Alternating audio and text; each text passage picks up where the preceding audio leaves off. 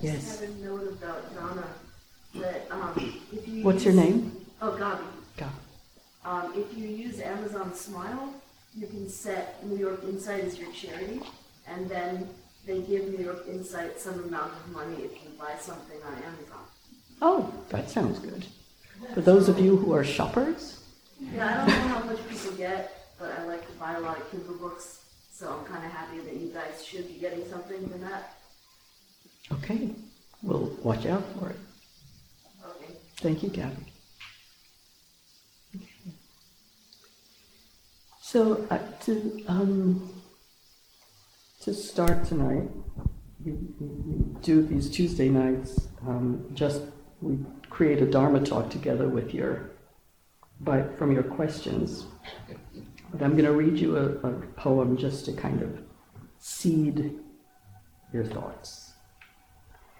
It's by Billy Collins, who was at one point the Poet Laureate of America and one of my favorite poets. And it's called Unturning 10. He's actually a neighbor where I live.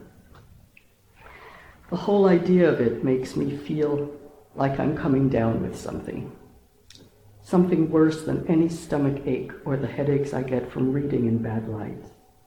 A kind of measles of the spirit, a mumps of the psyche, a disfiguring chickenpox of the soul. You tell me it is too early to be looking back, but that is because you have forgotten the perfect simplicity of being one and the beautiful complexity introduced by two. But I can lie on my bed and remember every digit.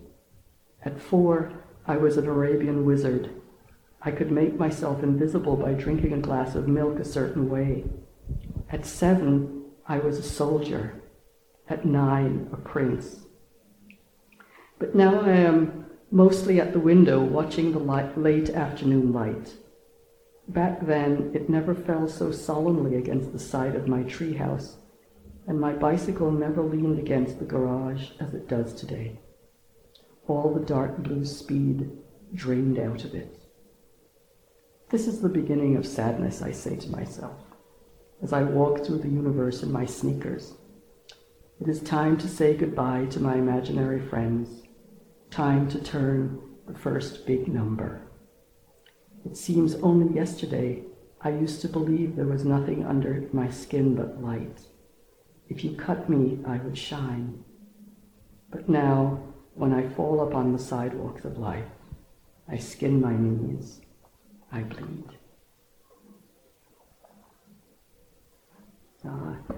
The end of delusion. So if you have questions or comments or questions either about the practice itself or about Dharma in life or just Dharma in general, please. Gabby is here. Do I need to use it? Yes, you do.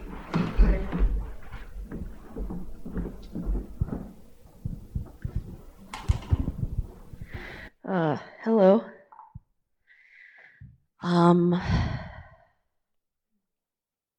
I guess lately I've been thinking about progress in practice, and if and when and how to evaluate it. I know the Dalai Lama says something about how you shouldn't really assess your progress except in like increments of 10 years or something like that. I'm at 7. So you're not turning 10 yet?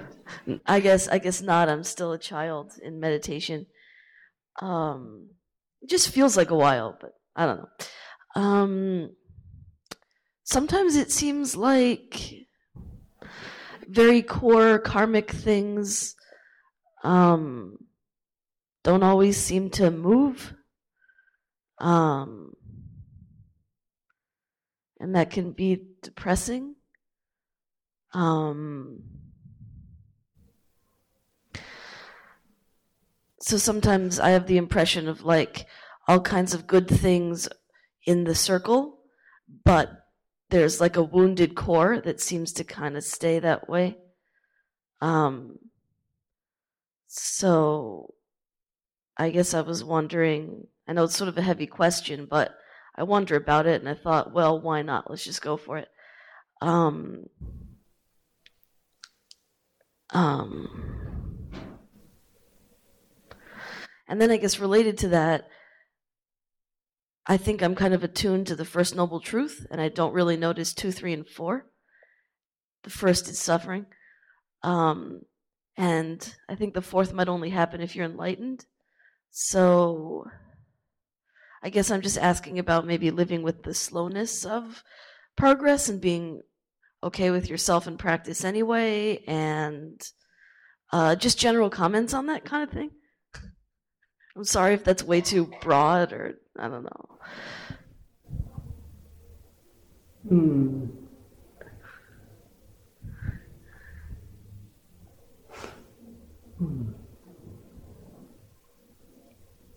So what would you like me to say? I thought you were supposed to do that part.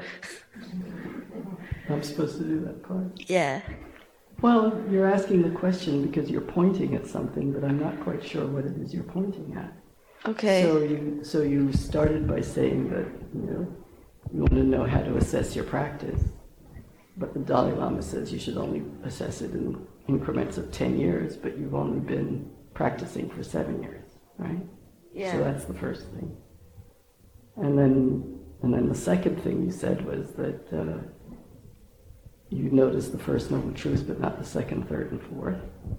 Yeah. So maybe you can talk about that. But let's take it in. Let's take it in order, because that's how you ask the question, right? Yeah, but I didn't have an outline. You didn't have an outline, but I'm outlining it for you. So, Okay. So I wonder if the two parts of your question really kind of They were meant to be connected. Yeah, they're connected. So can you turn your thing off? I think because we both have our things on. So just turn this off. Sorry? You want me to turn this off? Just pause it. So, okay. Because I think it buzzes when we're both on and we're both speaking. Great. Yeah, that feels better. Yeah. So first of all, this concept of past, present, and future is really a concept, because there's nothing but the present moment. So wherever you are right now. Except that's a concept too, because you just said it, but I don't want to fight. Okay. So everything is a concept, Yeah. if you see it that way.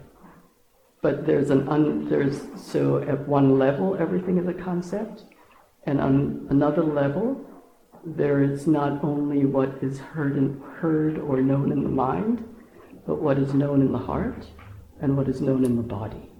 So what is known somatically or emotionally is not necessarily conceptual if we really experience it viscerally, right? So when I say that past, present, and future are concepts, that's the only way you can experience them, right? So, but knowing what you know right now is not only known through the mind, right?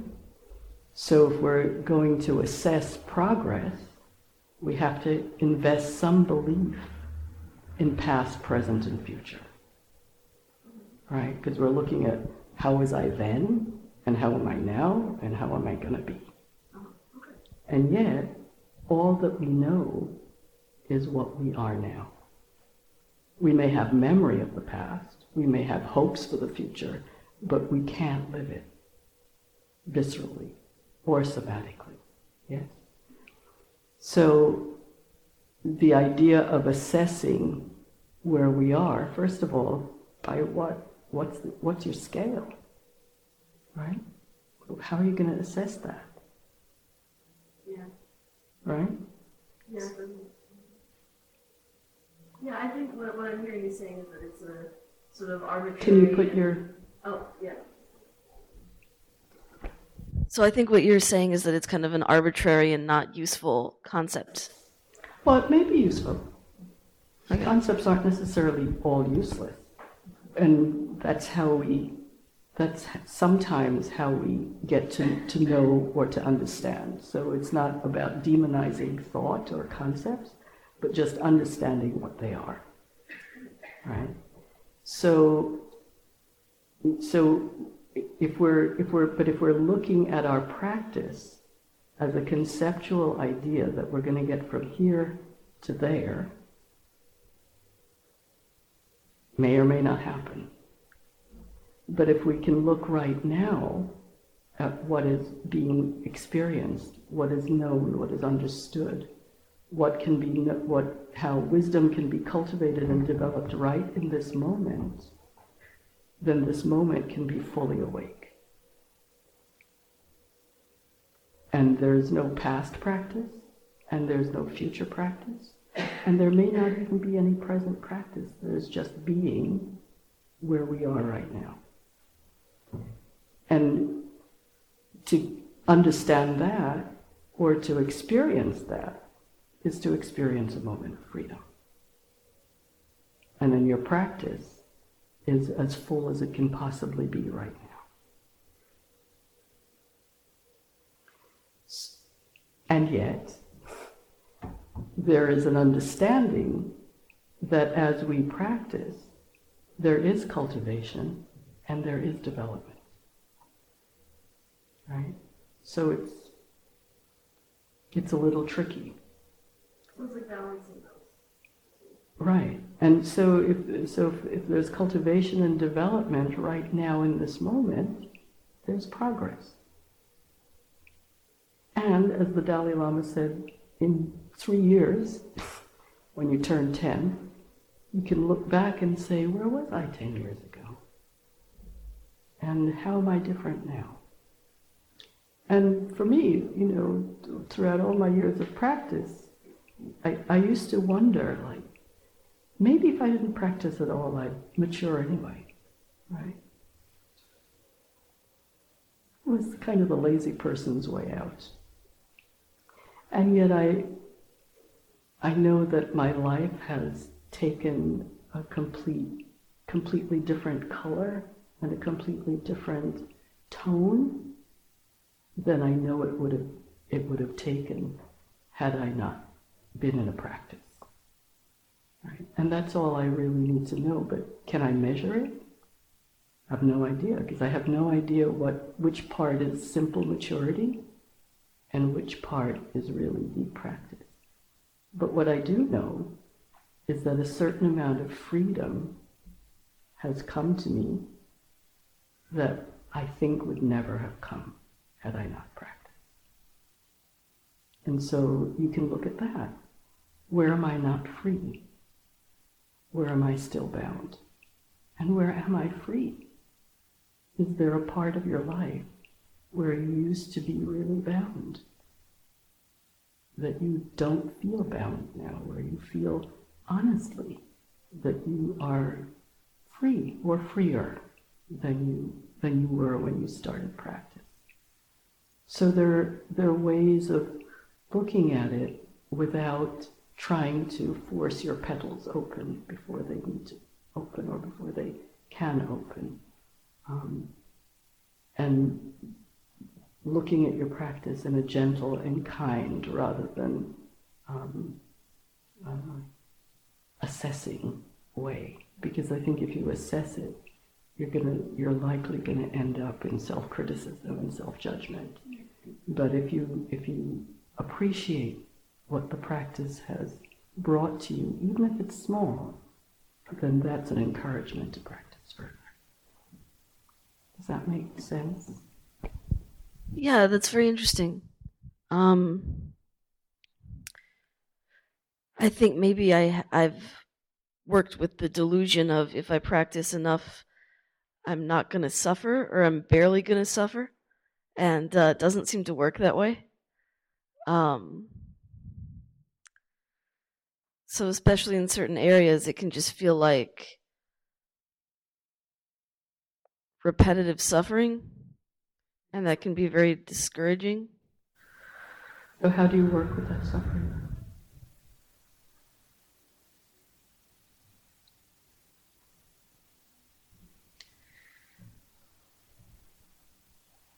I talk to spiritual teachers that I'm close to.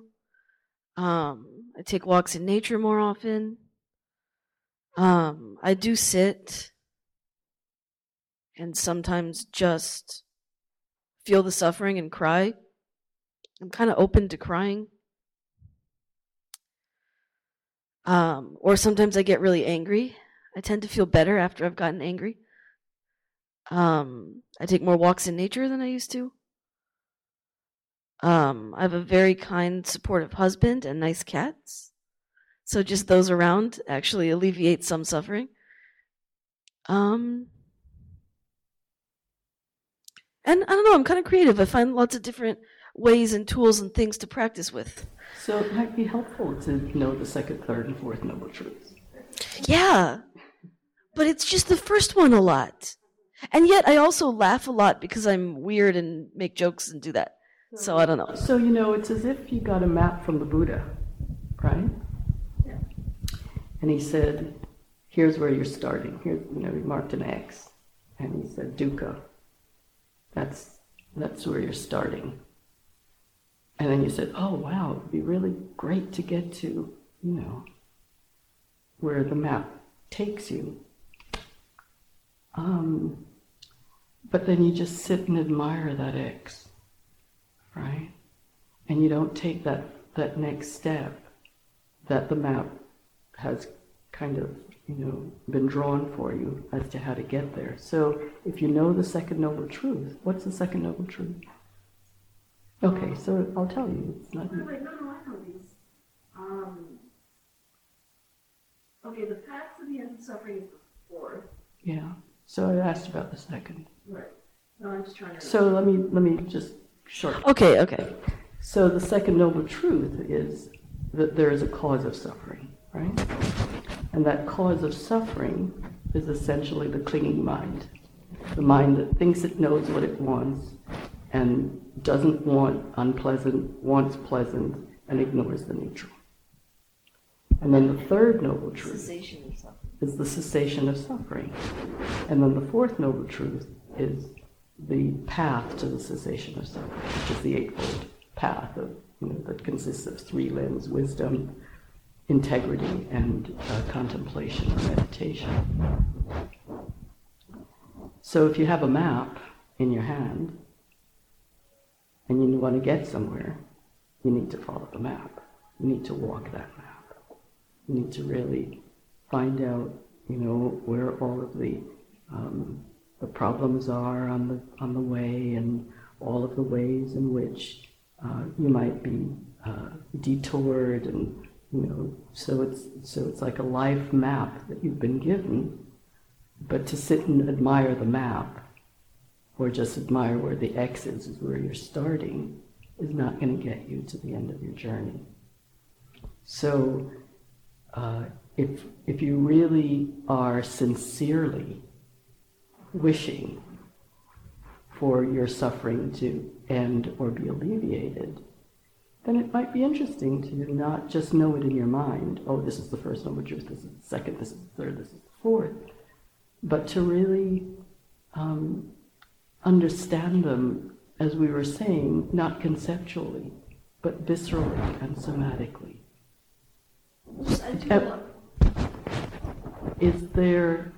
Is it really true? Is it really, really, really true that suffering is caused by the clinging mind? You cannot answer that question without observing. Observing without observing. So that's where you start. Okay, so you've started well. I know I'm suffering. Right? I know I'm suffering. That's the X. It's true. So the second thing is, okay, let me really investigate the cause. But not on a superficial level. Like, what's it like when you're suffering? Can you actually turn to that suffering? Can you actually say, okay, first noble truth, I am suffering. Deeply. Deeply. What's that suffering like? So that's the first noble truth. What's the suffering like? What's it like to experience suffering? Most of the time, we don't know because we're so anxious to get rid of it. Some way, somehow, we turn on the television, we grab a bottle of whiskey, we get a joint, we snort some cocaine, we call a friend, we have some sex, we do this, we do that, we do whatever we think is going to make it go away, right? So the first thing we're invited to do if we really want to be practitioners is to feel it. Wow, this is suffering. Wow. And feel it so deeply that you really do formulate the desire not just to paper over it, but to actually see if there's a way that it can end. So even just knowing what the Four Noble Truths are, no big deal. Not great. Not great for the end of suffering. So once you look, say, oh, it really is because I want things to be this way and they're that way. Right? So what's the solution? What's the solution to that? The solution to that is wisdom. That's the first limb of the path. Can I really understand it? Can I really understand this clinging mind? Can I really see through so that I really understand and believe and know for myself, not because the Buddha or somebody else said it, but because I've actually seen for myself that it's true. That this mind that wants to cling to life being a particular way is unwise. It doesn't see that, as the Buddha said, there are 8 worldly winds. There's praise and blame, there's gain and loss, there's fame and disrepute. And how do I ride those waves? How do I stay somewhat balanced when I'm on the plus side of the ledger and when I'm on the minus side of the ledger? How do I come to balance? How do I come to balance?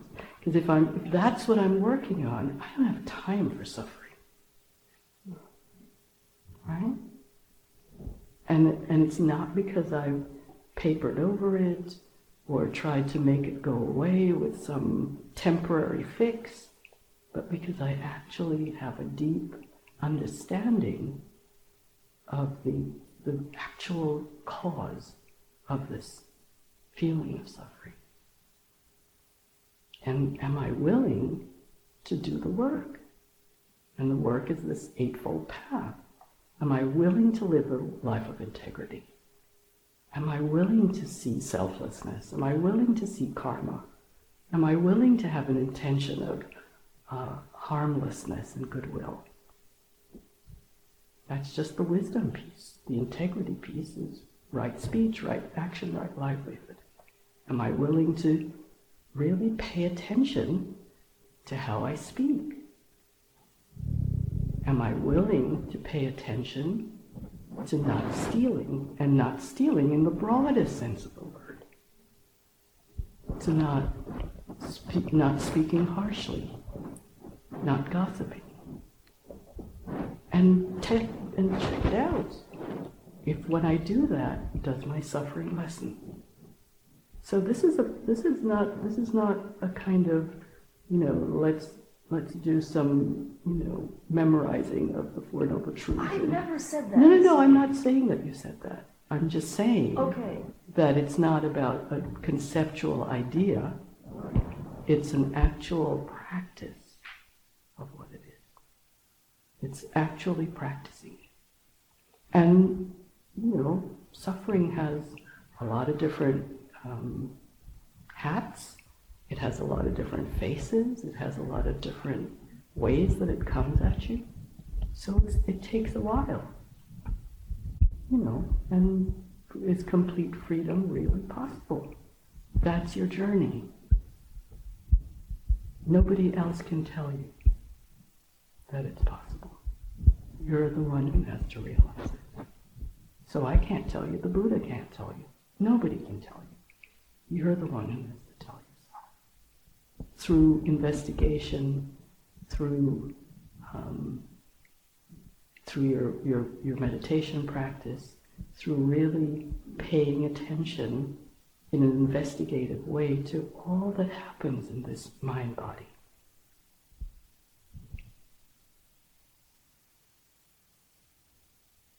Can I say something? Of course. Okay. On the one hand, I appreciate everything you're saying, and I think it's wise, and I'm thinking about it.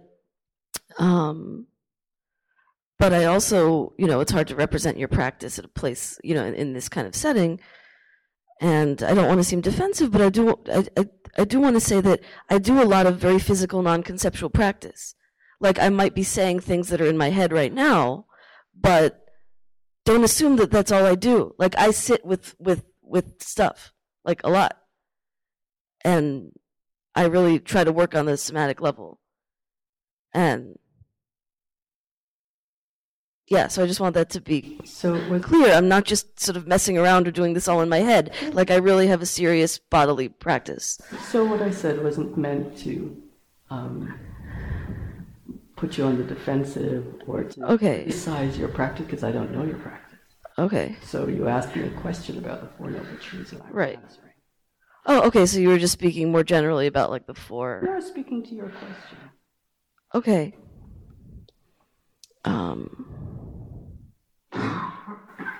I mean, I think what I was trying to ask was that I think I do many of the things that you brought up, and there's plenty of dukkha. And I guess I wanted less of it. But maybe that's just my clinging. I don't know. Maybe. So you have to look at it. Yeah. Okay. Thank you.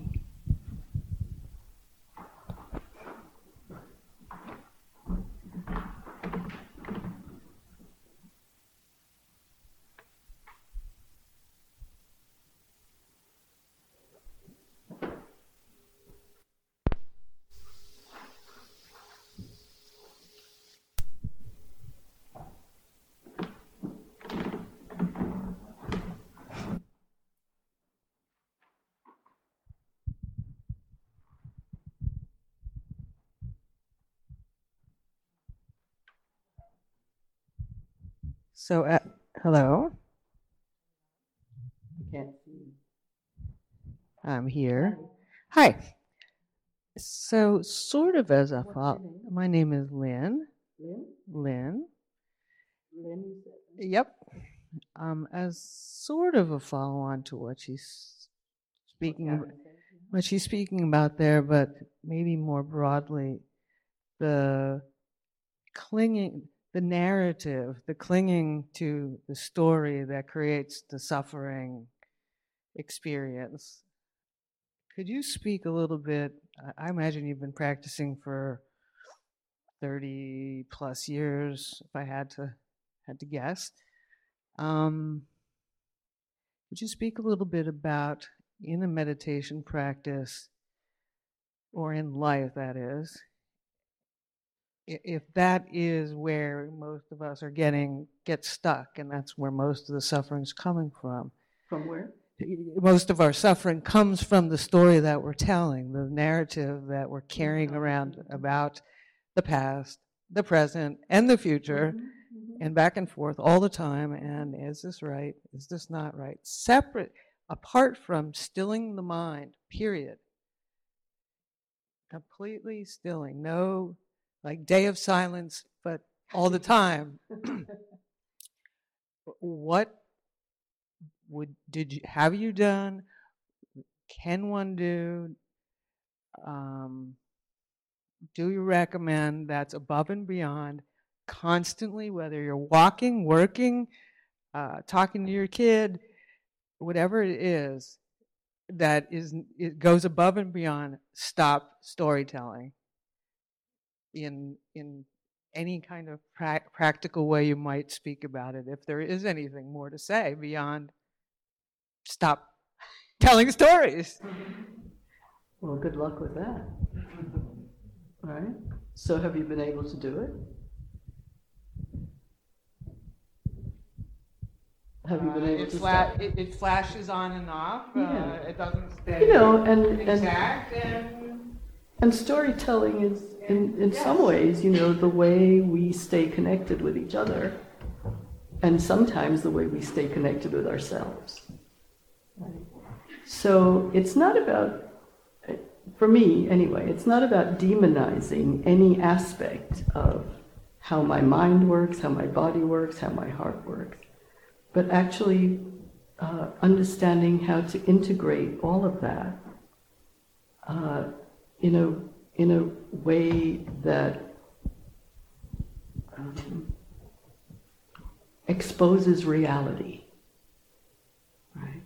So the storytelling we can actually pay attention to. Right? And there are reasons that we tell ourselves stories. Right?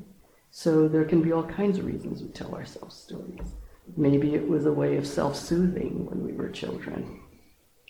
Maybe because it's a way that we stay connected with our family or with our community or with our world. The practice, I think, is learning, paying such acute attention so that even when we're telling stories, we're understanding that it's a story that we're telling, right? So it's not trying to get rid of anything, but it's really deepening understanding of what is happening here. Just as I was saying to Gabby, how can you understand what's happening? So if somebody says the first noble truth is dukkha and the second noble truth is the clinging mind, do you really believe it? Right? So we can believe it because, the Buddha said it. Well, who knows if the Buddha even existed? Right? With books tell us it did, teachers tell us he did. But maybe it's all a fantasy. So in our own experience, that's really where it lands, and that's what counts. So in your own experience, is that story really true? Whatever story it is we're telling ourselves. And can we pay attention to it as a story rather than thinking, it's just a story, it's just,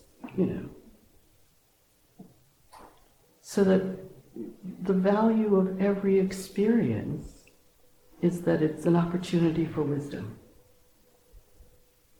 So even the storytelling is an opportunity for wisdom. But the suffering, or at least my version of suffering lately, happened when the story that I'm telling myself I don't like. I don't know if that's how other people are. Your suffering happens when you like the story you're telling. Is that what you said? That the story I'm telling myself, the way I'm telling it to myself, that the judgment about the story is the thing that's triggering off this incredible suffering. If it was an entertaining story, an amusing story, or a lackadaisical story, no, it wouldn't cause suffering. But the fact that it's a story that my body, my mind, my breath doesn't want to embrace, that it's a story about myself in the world that I don't like, I guess. Maybe I'm answering my own question, which is, if you don't like the story, wisdom says the story is true that you're telling yourself, and you don't like it, and you don't like yourself, that's suffering. I don't know. But it's like, you can listen to, you can acutely listen and drive yourself mad hearing all the different stories, and that feels like suffering. Do you really think that's true, that if you acutely listen, that will drive you mad? It's been doing a good job on me. So then, are you saying then that presence drives you mad?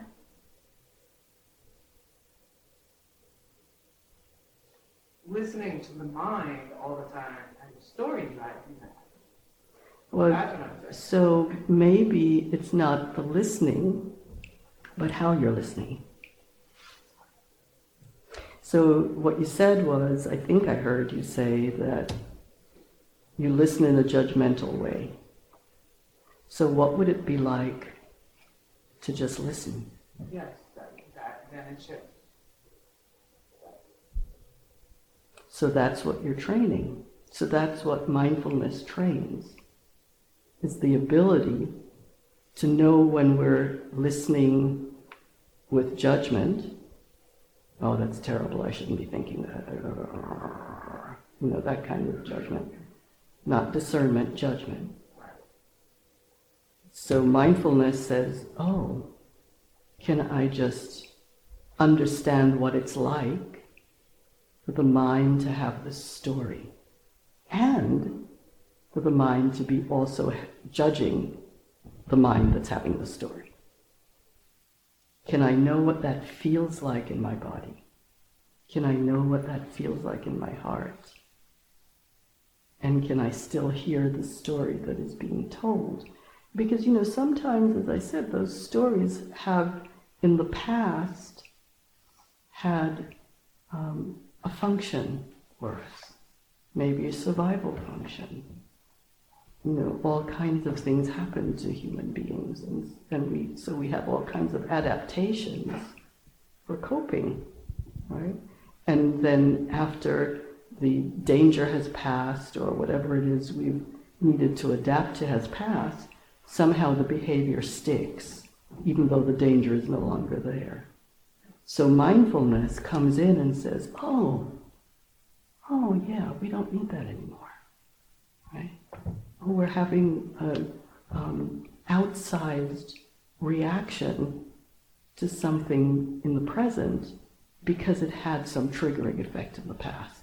But we see that because we're paying attention. Not because we're judging whether or not we should have the thought or tell the story. Do you understand the distinction? And I think the more we practice, the more that distinction becomes clear. In the beginning, it's kind of all muddled, right? And it takes a while to get used to that non-judgmental awareness. Because we're so used to the other. So each time, which is why practice is always recommended on a regular and consistent and constant basis. Because it's like physical exercise. If we do it today and then, wait another 3 months and then lift a couple of weights and then wait another 2 months and lift a couple of weights, nothing happens.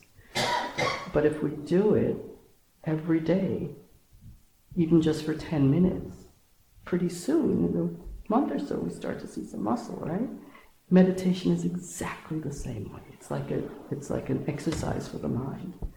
So if you're practicing constantly and consistently, after a while it becomes like second nature to see the story and not get taken in by it or overwhelmed by it. Or we stop believing the judgments and they start to dissolve because we're not giving them power anymore. So what did the Buddha say? He said, where we put the mind, that's where it will incline. Right? So however we train the mind to be, in the beginning it's kind of awkward. It's like lifting weights, right? You have to start really small. But eventually, as the muscle builds, you can actually lift, heavier weights. So meditation is the same thing. Each small moment trains the mind towards really seeing very clearly what the mind is up to. And in some ways, we don't even have to do anything about it. We just see it. And the seeing brings wisdom. Sometimes, there are patterns that need really deeper work. But some of the time, it's simply the seeing and the knowing that brings the wisdom. Oh, I see it now. I see. What did the Buddha say on the night of his enlightenment when Mara came to him and started throwing all of the temptations at him, and the dancing girls and the arrows and all of that? He didn't say, "Get out of my life, Mara." He said, "I see you. I see you, Mara, right? So he's inviting us to see. And so the seeing, in many ways, is the healing, right? The healing of the mind. So even the stories, don't try to get rid of them. Just see them, know them. Oh, number 255, back again. Yeah. And it's okay. And can you let go of the self-judgment that arrives with it? You're welcome.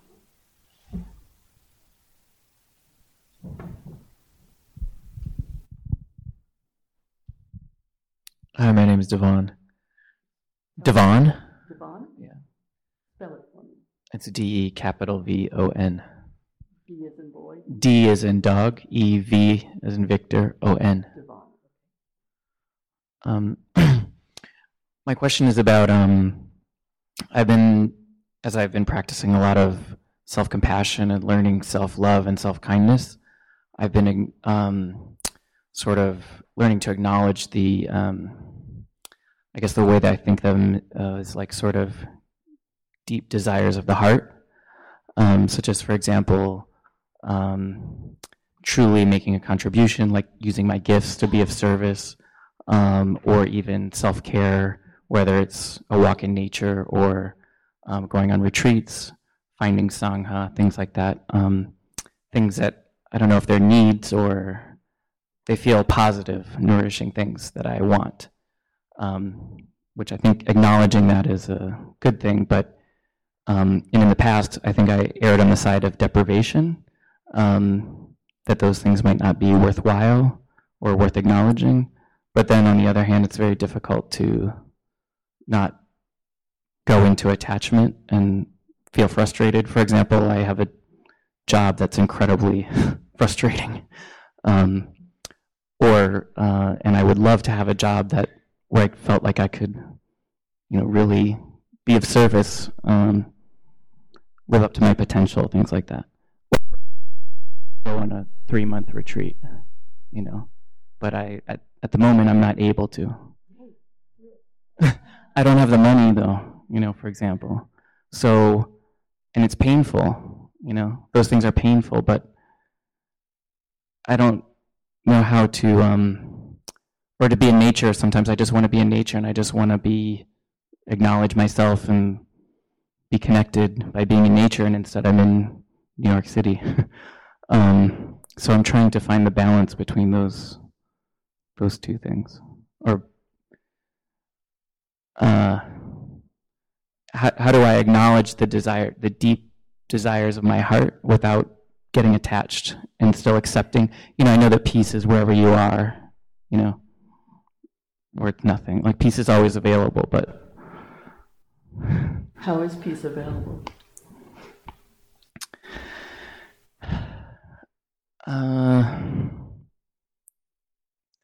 I think it's by maybe what you were referring to, like through presence in any moment.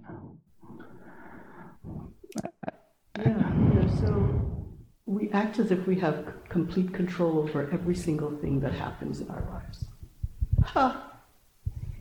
We have very little control over anything, right? So our circumstances, we're born into certain circumstances, we're born into certain family patterns, we're born into certain psychological patterns, then we have experiences that either reinforce those patterns or shift them. And, as I was saying to Gabby about wisdom, one of the things that the Buddha said about developing wisdom is understanding karma deeply, right? And I had an interview once with a teacher. I was on a very long retreat, and I was haunted in that retreat.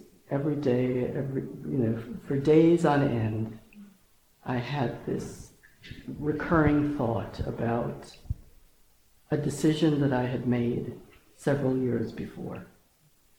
couldn't let go of this damn thing. It was just bizarre. And it was a while, since that decision in that retreat. And I went to my teacher and I said, I'm having this thought is driving me absolutely nuts, right? I should have made a different decision and I didn't, and it's really driving me crazy. And I said I just made the wrong decision. And she looked at me and she said, you still believe there are mistakes?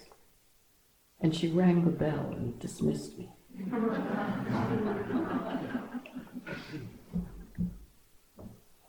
It was such a great teaching. And every time I think back on something, or I look at certain circumstances of my life and think, oh, if I'd done this, that,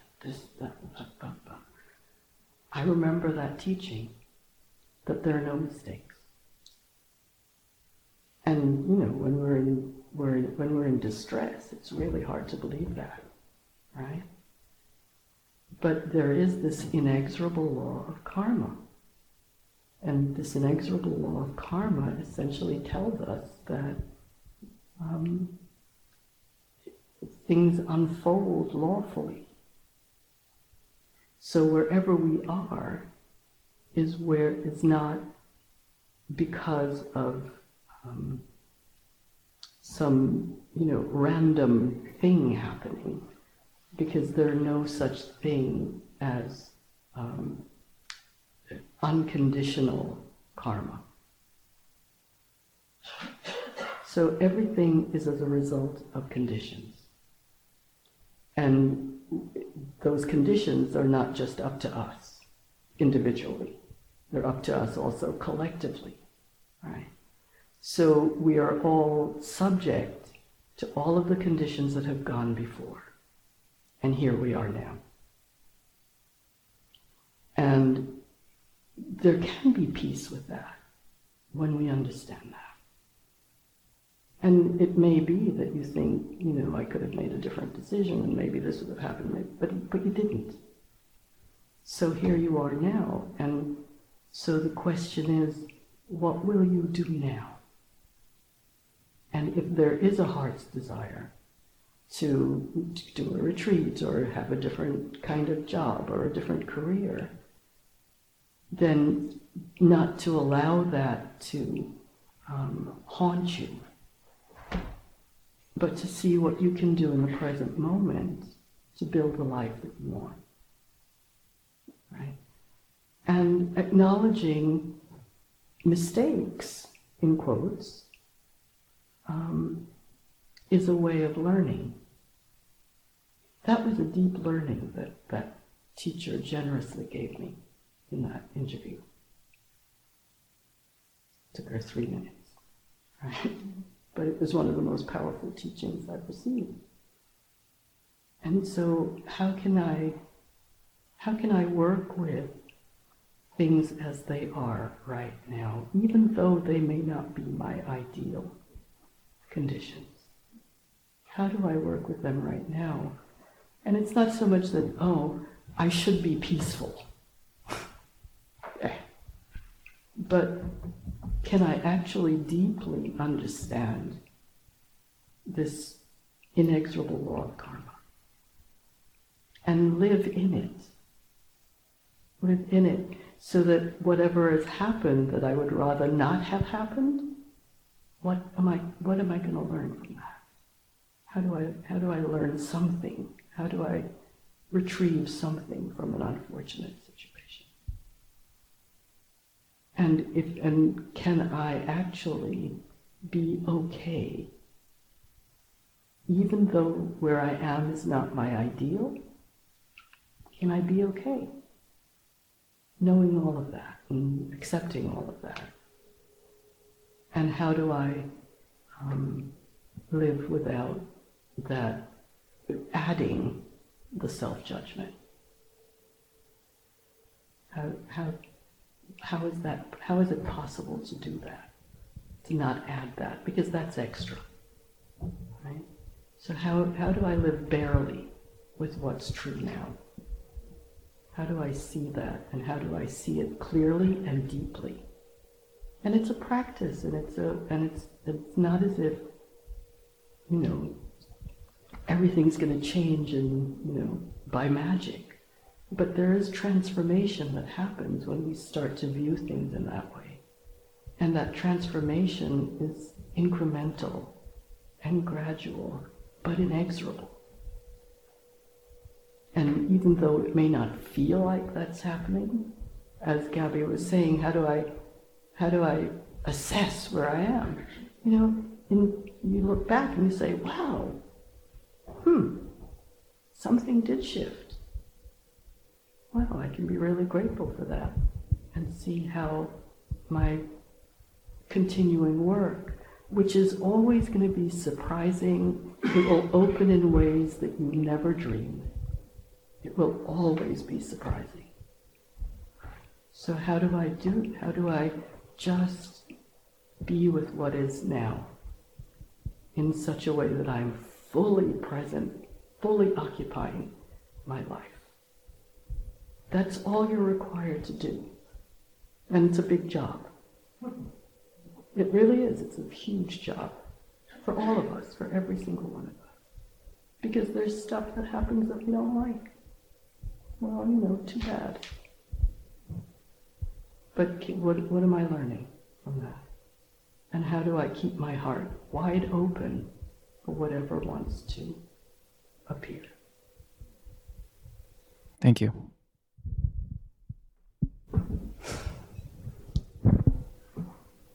So thank you for your questions.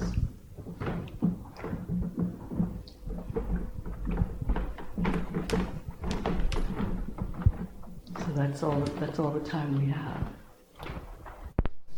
So let's just sit for a moment.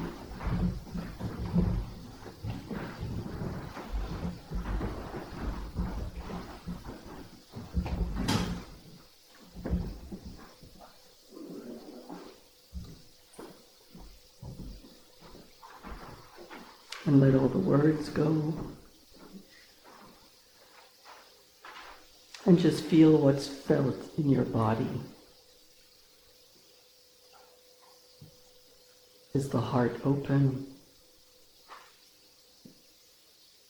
Is there warmth? Or cool? How is it now for you?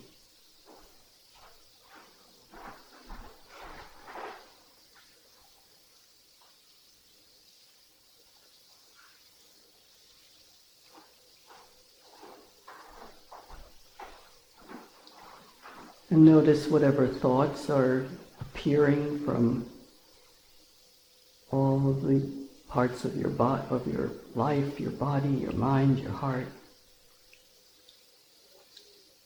And allow the heart to get wide open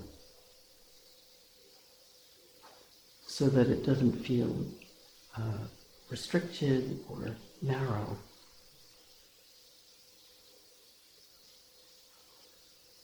And just reflect on your own practice. And how can it be strengthened?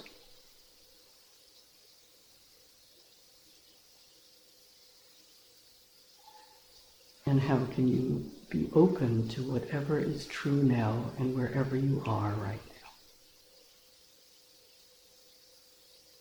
With kindness, gentleness, and love. Whatever the qualities of heart or mind that you would rather change, can you accept them with some kindness?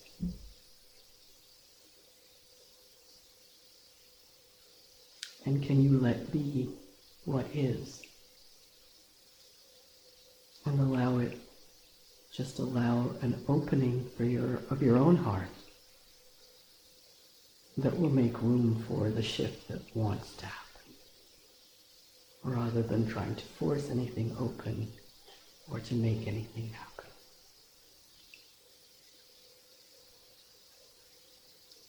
And then reflect that our practice and our contemplations tonight have created a field of goodness. And rather than keeping that goodness for ourselves, we've cast it over the whole world. And we dedicate that goodness and the merits of our practice to the benefit, the welfare, the happiness, the well-being, and the awakening of all beings, including ourselves. All beings everywhere, without exception. Wishing that all beings be safe from harm, all beings be happy and peaceful, all beings be healthy and strong, of body, mind, and heart, and live with ease, free from suffering. That is our wish.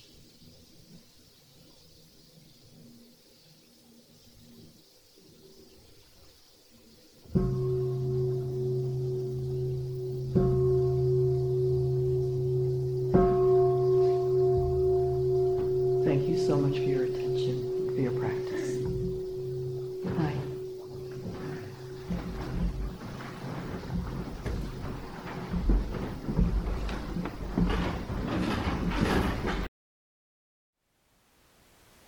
Thank you for listening. To learn how you can support the teachers and Dharma Seed, please visit dharmaseed.org/donate.